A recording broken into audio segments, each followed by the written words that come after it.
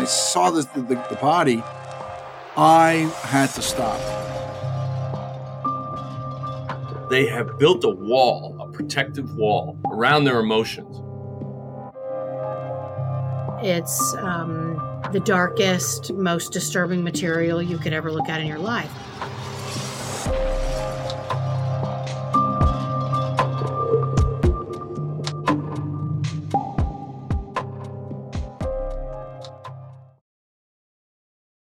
Y'all, you deserve professional hair color that makes you look your gorgeous best, delivered right to your door. You can take your hair coloring at home to the next level with Madison Reed, and it starts at just $22. Women have had two options for coloring their hair for decades. That at-home color you got out of a box that's outdated, or going to the time and expense of a traditional salon. Many clients of Madison Reed comment on how their new hair color has improved their lives. Women love their gorgeous, shiny, multi-dimensional, healthy-looking hair. This is game-changing color you can do at home. And you'll look like you just came out of the salon. Madison Reed color is unique because it's crafted by master colorists who blend nuances of light and dark, cool and warm tones, and they create over 55 gorgeous multi-dimensional shades. Find your perfect shade at madison-reed.com. Best case, worst case listeners get 10% off plus free shipping on their first color kit with code BESTCASE. That's code BESTCASE. Hello and welcome to Best Case, Worst Case. This is Jim Clemente, retired FBI profiler, former New York City prosecutor, and writer-producer on CBS's Criminal Minds. And with me today in the studio is... Hi, everybody. It's Francie Hakes, former state and federal prosecutor. Jim, we are back together in the studio. As always, it's a wonderful pleasure. It is. Well, everyone doesn't realize this, and we occasionally get commenters who say, does Jim really like Francie? I just want to know, for the record, Jim, we're sitting right next to each other, and you're smiling. What record? This record. Okay. Well, today, Francie, we Yes. have a very special guest and close friend with us today. Tony Denison, formerly of the TNT television series Major Crime, and before that, The Closer, and before that, a lot of other different shows. Yeah, well, what's our favorite one? Well, the favorite one, which is the show that gave me my big break, is Crime Story, Michael Mann show that we did for NBC way back in 1986. Yeah, but that way before back. cell phones. But that way back is actually responsible for how you and I met, right? Exactly. Because I was actually visiting Criminal Minds. There was a shoot right before my first episode that I was going to shoot that I had written. And so I was basically sitting on the set watching, and I looked at the screen and I was like, oh my God, that's Ray Luca. And the director looks at me like, what are you talking about? What are you I said, look, that's Ray Luca. And he's like, you're insane. But anyway, then I said, Tony Denison. I used his name. Well, I used Anthony Luca as my undercover name when I was in the FBI and I went undercover. And so in Chicago. Yeah. And wait. Chicago and New York. Yeah. So, wait, let me just get this straight. You, Jim Clemente, fanboyed out over Tony Denison. This is what I'm hearing. I did. So it isn't just me, everybody who does it. It's Jim, too. You're right. So anyway, a few minutes later, Tony Denison walks off the set over to us and he said, hey, I heard you use my name. And I was like, oh no, he's pissed off at me. Yeah, and then right. He breaks a smile and he gives me a hug. And that was the beginning of our now, 14-year friendship?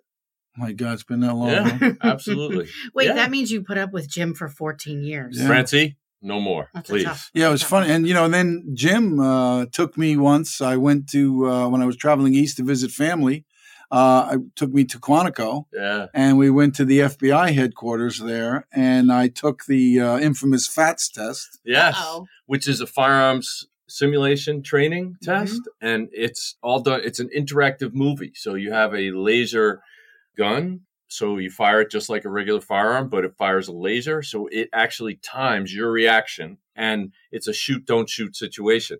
And what was amazing, and I'm sure Tony will remember the exact amount of time, but as I recall, it was under a quarter of a second for Tony to respond and shoot accurately. And then in another situation, there was a situation where the FBI agent was struggling with a bad guy, and the bad guy was getting the best of him.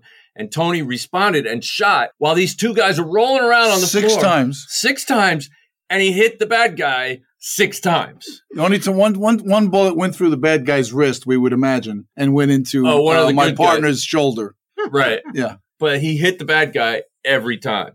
So you and he goes, how did you do that? I said, well, I just took my time and I aimed and, Took his time. It was like under 3 seconds. It was ridiculous. Jim, you've never taken me to the Sundance. But it was like Sundance. It was like the Sundance Kid, remember in the movie Butch Cassidy and the Sundance Kid when he's aiming for the thing and he can't hit it and he says, can I move? And they said, yeah, move. And he moves and then he hits the target like each time. Well, that's what I said to Jim while I was doing it. I said, can I move? And he goes, yeah, of course you can move. And as soon as I was able to start moving my body, I was able to shoot more accurately. Anyway, the good old days back at the FBI That was Academy. A lot of fun. Yeah. So anyway, Tony, we have you here today on Best Case, Worst Case to talk about best case and worst cases. And we're going to let you decide whether that's from reality or one of the shows you worked on or something else. So let's talk about this. When in your career did the first case that you're thinking about? Wait. But before we get to the normal question, Jim, which is our normal question, you've been playing cops and bad guys and mob stuff your whole career. I'd like a little bit of background on Tony. Yeah, but can't we? I want our listeners to just know a little bit about who he is, sort of where he grew up, where he came from. Okay. I think that's the way I'd like to start that way, if it's okay with you, Jim. Well, if you must. I must. So, where did you grow up? I was born in Manhattan. It was a hospital on Madison Avenue and 85th Street. And at the time, it was called Gotham City Hospital. No, so my really? birth certificate says Gotham City on it. Wow. Oh, that's fantastic. And Bruce Wayne was born on the next floor. No, but that's where I was born in Manhattan. My family lived in Harlem in New York.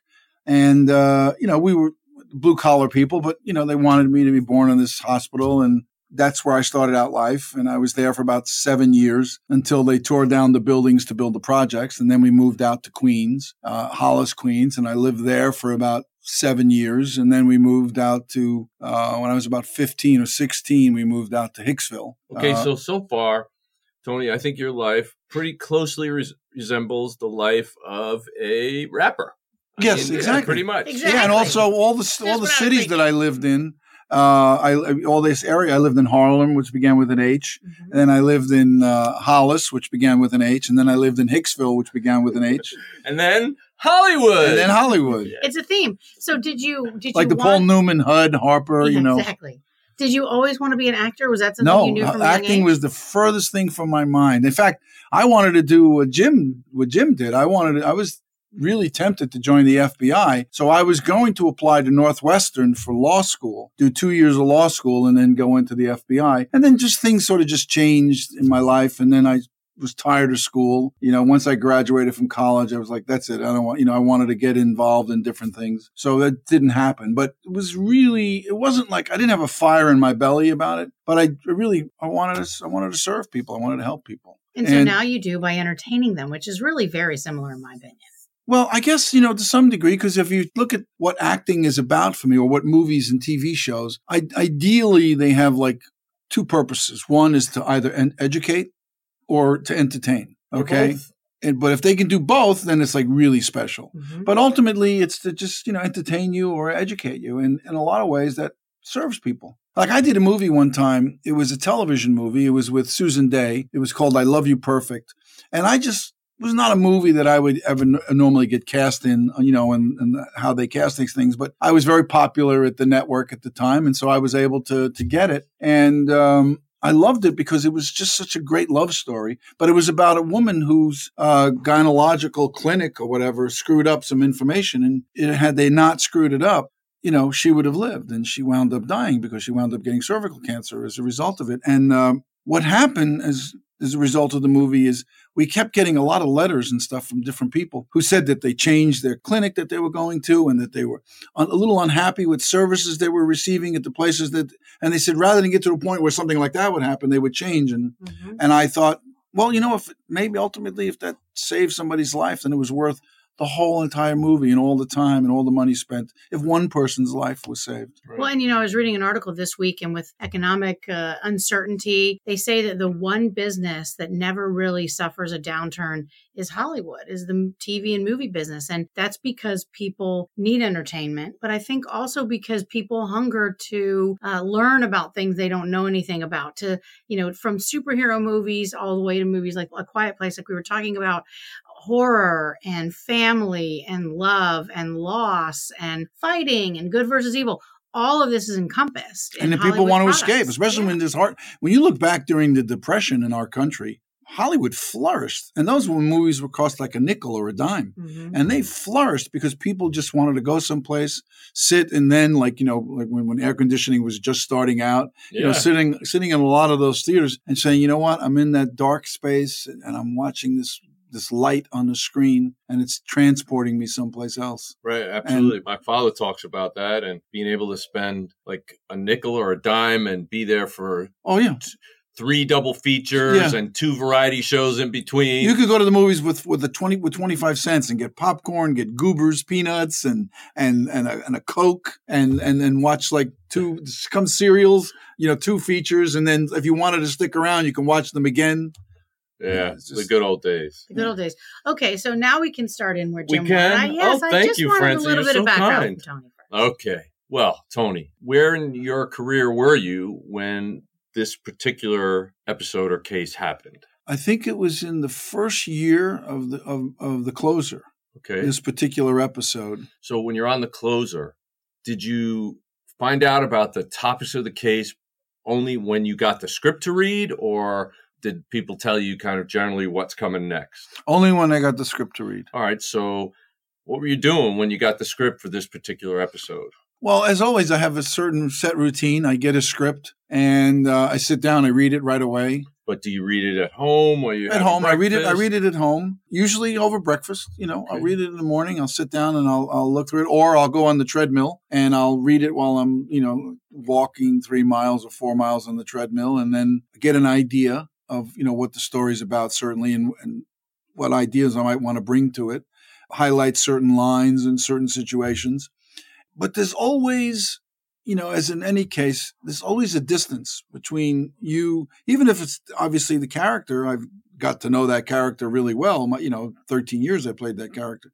But even in the beginning, in the first year, it's still, as much as you're familiar with the character, there's still a distance that occurs, because what's on the printed page when it transforms to the set is totally different. That's why a lot of times actors have a tough time in audition, because what they'll do in an audition has nothing to do whatsoever when you're actually on the set. But that's the system, the way it's structured. So you try to do the best you can. One little formula I use, I just say in my mind that the audition is the job. I'm not auditioning for a job. I'm auditioning for the job of auditioning, just doing that, serving the material as best I can.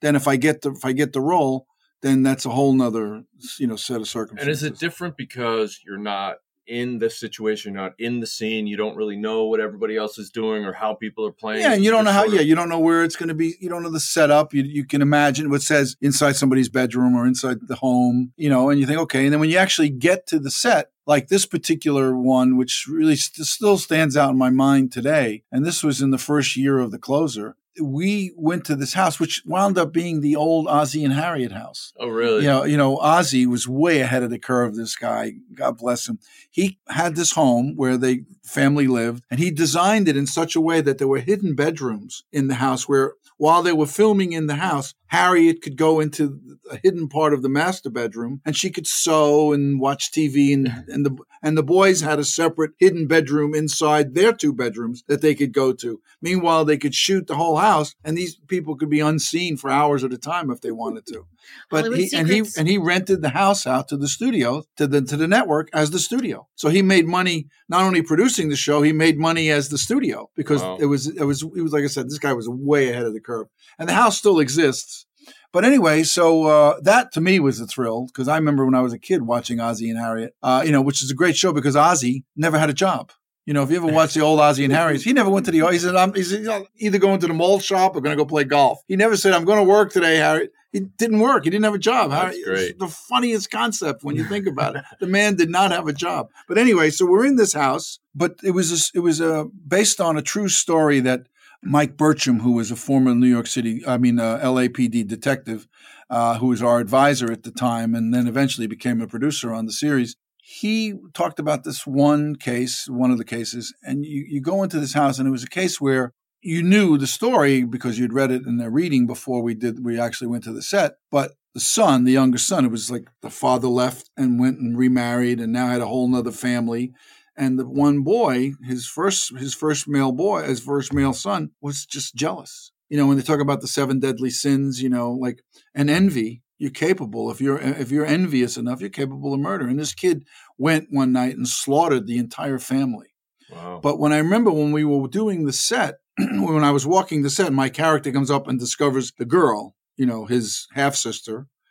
And I'm telling you, even though I know it was like an actress, a young girl pretending to be dead, and it was pretend blood, the way that the light, it was at night, and the way the moon was coming in, our manufactured moonlight was coming in. When I got there and I was looking at this thing and I saw the body, I had to stop in the middle of the scene. And I just said, guys, I'm sorry. I just need a break for a second. And they was like, what's the matter? I said, this is like so incredibly gruesome. And I remember Mike Burcham came over to me and he was telling me, he goes, I said, how did you do that? How do you do this? Like you too, Jim. I mean, how do you do this? It was like you go and you see this, like the absolute nadir of humanity. And looking at this thing, and it took me about 15, 20 minutes to collect myself. And as a result of that, later on in the show, not necessarily in that episode per se, though I did a little bit, but later on in the series, I kept in certain crime situations. In fact, the more gruesome it was, the more I would ad-lib occasionally some like clever retort or a funny line to bring levity. Mm-hmm. And he said one time, at first they said, I don't know if you would do that. And he said, oh, you would definitely bring some kind of humor because otherwise you go crazy. Exactly. And that's what I was going to say. You said, how did we do it? In the real world, I'm sure Mike would agree that one of the things that you do, because you're seeing, as you said, the worst things that humans do to humans, right, is that you have to interject some dark humor. And it doesn't sound right to people on the outside. But if you don't do it, and this comes from the top psychological and psychiatric minds in the country, that if you don't do it as a law enforcement officer, that you will go insane, that it will overburden you, you will be completely depressed, it will crush your life. And the way to relieve some of that pressure is to basically engage in off-color humor. But the other thing is that what we did as law enforcement officers, especially in scenes like that, is we sort of develop a clinical detachment. In other words, just like a surgeon only looks at the area that they're about to cut open. They cover everything of that body up and they only have the part exposed that they're actually working on. It helps them focus on that area and what they have to do and not the person and what they might be going through or how upset they might be or their family members, because you need to focus in order to do your job. So we do that. Whereas when you're acting, I think you're doing exactly the opposite. What you're trying to do is feel the emotions of the officers, right? You're trying to get inside their heads and express those emotions. So in a certain sense, you're actually probably feeling it a lot more than the people who actually have to work the job because because they have built a wall, a protective wall around their emotions when you're actually not used to that. You're used to feeling just like any other human. You haven't built up this psychological barrier between the horrific things you have to see and the things you want to feel. Well, and the same really was true for me as a prosecutor, especially as a federal prosecutor, focusing on child exploitation cases and having to see so much child pornography.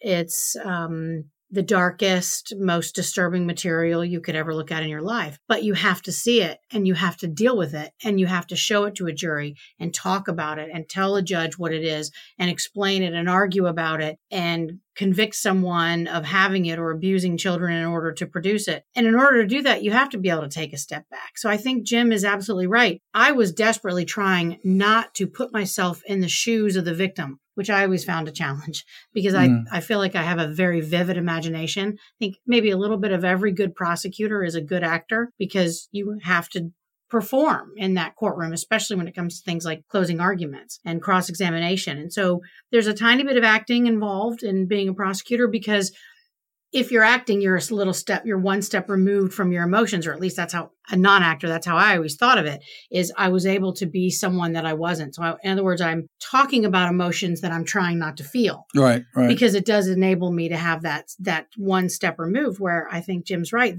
It seems to me, armchair psychologist, that the reason you felt so strongly and had to stop when you first saw that actress is because you had put yourself in the position of a detective walking in on a crime scene and seeing a gruesome murder and a dead body.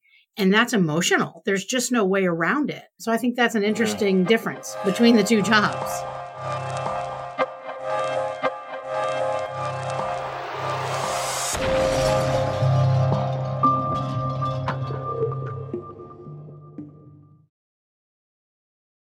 Hey guys, have you made New Year's resolutions about your health? Well, this year you can make health and wellness a top priority with the help of Care of's monthly subscription vitamin service. Whether you're focused on glowing skin, boosting your energy, getting more sleep, or just generally being more healthy. Did you know that 90% of people fall short of FDA recommended guidelines for at least one vitamin or nutrient? You can find out what you're lacking with Care of's online quiz. It's fun and easy, and it'll help you get back on track, reaching your health goals. Once you figure out what you're lacking and place your order, the subscription box gets sent right to your door every month with personalized daily packs, which is great for a busy on-the-go lifestyle. For me, skincare is always important, especially as much as I travel. And so now I can travel with my sort of go-to skincare vitamins in an easy pack. So take advantage of this month's special New Year's offer. For 50% off your first month of personalized Care of vitamins, go to takecareof.com and enter the promo code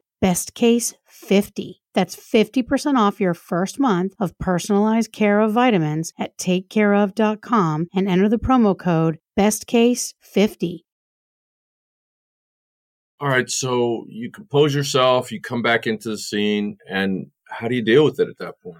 Well, I go back. I mean, I went like way back. I went back to when I like even first come into the coming up the stairway to where I discovered the body, and then I realized that as a professional that there are certain things that I need to do. Where if I'm feeling a certain way, I just use it maybe to motivate me to like just be as thorough and as exact as I can, instead of making me become like so super emotional that I can't focus properly, or also to make mistakes where I might contaminate incorrectly a crime scene. And because of the more gruesome it is, the more you want to see that person be brought to justice, whoever it is. And what really surprised me about this, I mean, I knew who it was. It was the son. It was this girl's stepbrother, and I realized I don't know if you guys found in your journeys, but I know on the show, the crime scenes where it is the most gruesome are mostly related to family. You know, that's incredibly, well, you could say that's incredibly personal. You know, this is not some random lunatic who walked into your house and, I mean, obviously there are serial killers who are, complete, space monkeys, and they need to be, put away someplace forever and ever. But there are people from this planet, who can get to a place where they just cross over into this Netherland, right? And they're capable of all manner of evil. Well, Tony, to answer your question, I think, yes, there have been many cases in which you see the rage and the anger, the emotion that's exhibited at the crime scene in the violence that's there. And that there's a reason for it. And many times that reason is because there's a personal relationship. But then on the other end of that spectrum, there are people that for no apparent reason actually enjoy causing pain and suffering. And those people are typically sadistic and psychopathic. And and they do not see other human beings the way we do. They see them as a chair or a box or something they can use. I've read about that. Yeah. In fact, I think you and I have had conversations regarding that situation. Yeah. But in cases like I described, where we walked in and you see, I mean, the house is awash in blood. Mm-hmm. Okay. Do you immediately, as soon as you walk in, say, okay, this is family? This is most likely a family situation? Not necessarily, because you always want to eliminate, in any homicide case, eliminate the people closest to the victims. Okay. You always do. Yeah, so that's a standard. Yeah, and the reason why you eliminate them is because it is the highest probability. However, there are many cases in which people, unfortunately, cross paths with somebody they don't even know. And I think we were talking about a case today, Francie and I, where somebody who literally just focused on a family, wiped out that family, and stole the daughter, and just... You mean this thing that was on the news? Yes. Yeah. Miraculously, she survived. Tony, I'm really interested, and I wonder if it's because that you thought about law enforcement as a career. It seems to me that it's very important to you to portray not just the character, but the actions of the character in an accurate way. Why is that, do you think? Why do you care? I don't know. I've always been, I don't want to say a justice freak in that sense, but I like to think myself always the champion of an underdog. And in the case of a person who's been slaughtered like that, they need somebody to stand up and be counted for them. And you just can't the idea of somebody getting away with the old expression, getting away with murder, is reprehensible to me. It always has been, and hopefully it always will be. I love it when I read some story on the news and then something breaks, and then eventually, it's like I remember when I watched that Scott Peterson thing go down. Mm-hmm. So the minute that story broke, okay, and when they were at the hotel and they were like organizing the people, I didn't know anything about the case other than a couple of news clips here and there. But as soon as they had him, and he was like sort of laughing and joking with the people, I was like, oh yeah, we got it. And I remember I said, he killed her. And somebody said, he's the murderer. I said, I don't care. They're not saying anything yet, but I'm telling you, if that were my wife, the last thing in the world that would come out of my mouth would be any kind of a flippant remark.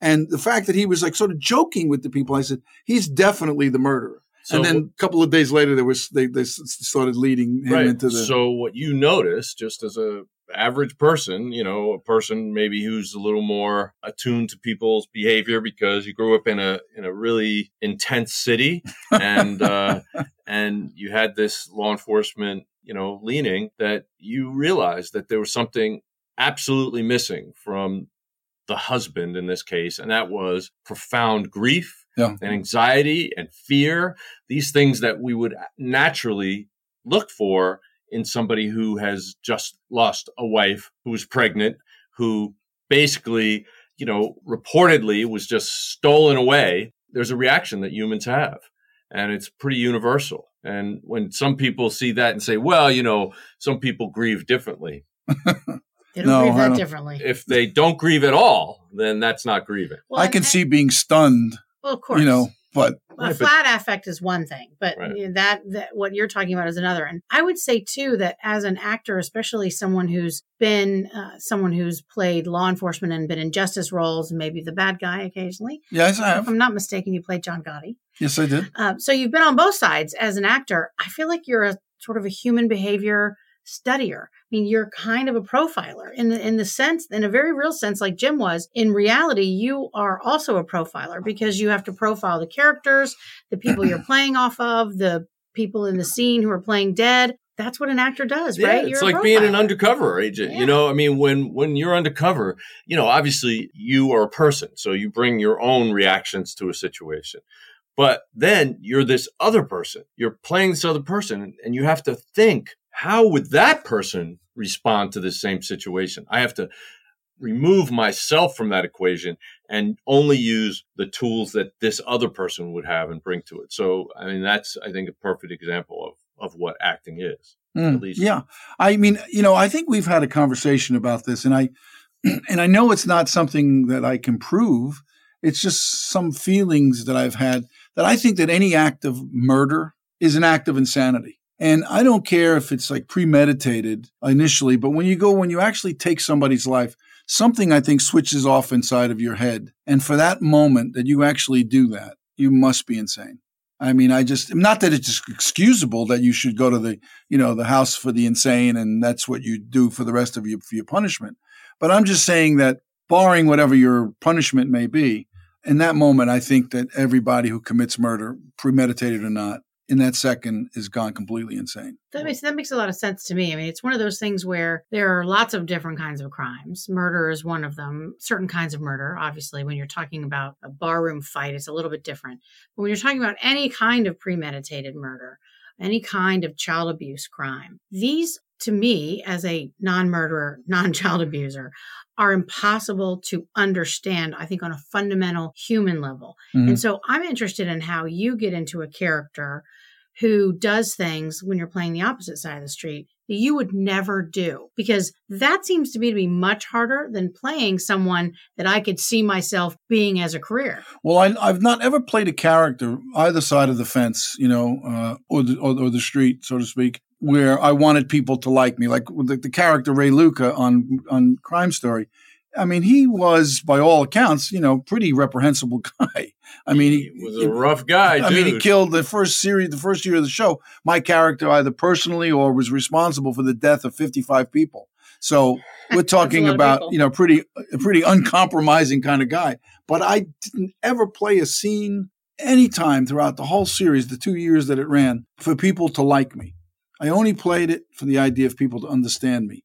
I think in life that there are people who honestly believe, and I feel sorry for them, that I honestly believe that the ends justify the means. Now, when you get to that place in your life where the ends justify the means, sometimes you have to sit back and you say to yourself, is the ends responsible for a higher justice that might not happen? I mean, you can go through all of that discussion as to because there were episodes of The Closer where stuff like that happened, where the person looks like they were going to get away with it. And because of certain setups that like Kira's character did on The Closer, the person winds up holding the bag and they're going to wind up, dead. Not by the criminal justice system, but by the street justice. Wow, Tony, this is really, really compelling and interesting. And there's so much more we want to ask you about. So we're going to have to continue this on our next episode. Please tune in next time to hear the rest of the story from our great friend and colleague, Tony Denison. I got a million of them. All right. Till next time, thank you for listening to Best Case, Worst Case. Signing off for now.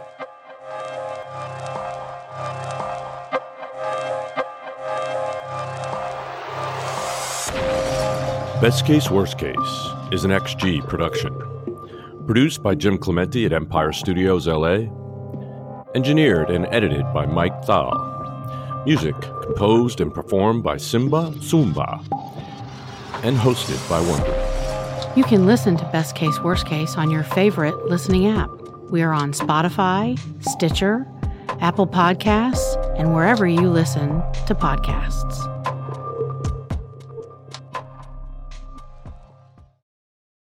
Knowledge is power, and when we know the facts about sexual abuse, we can better protect kids. Darkness to Light has already trained more than 1.4 million adults to keep children safe from sexual abuse. I'm one of those 1.4 million, Jim. Using their Stewards of Children prevention training, they give you and gave me the facts, tools, and tips I needed to help keep the kids I love safe, and you can do the same with their Stewards of Children prevention training. Get trained today to prevent, recognize, and react responsibly to child abuse in your community. Learn more about Darkness to Light and child sexual abuse prevention at www.d2l.org. That's D, the numeral 2, L.org.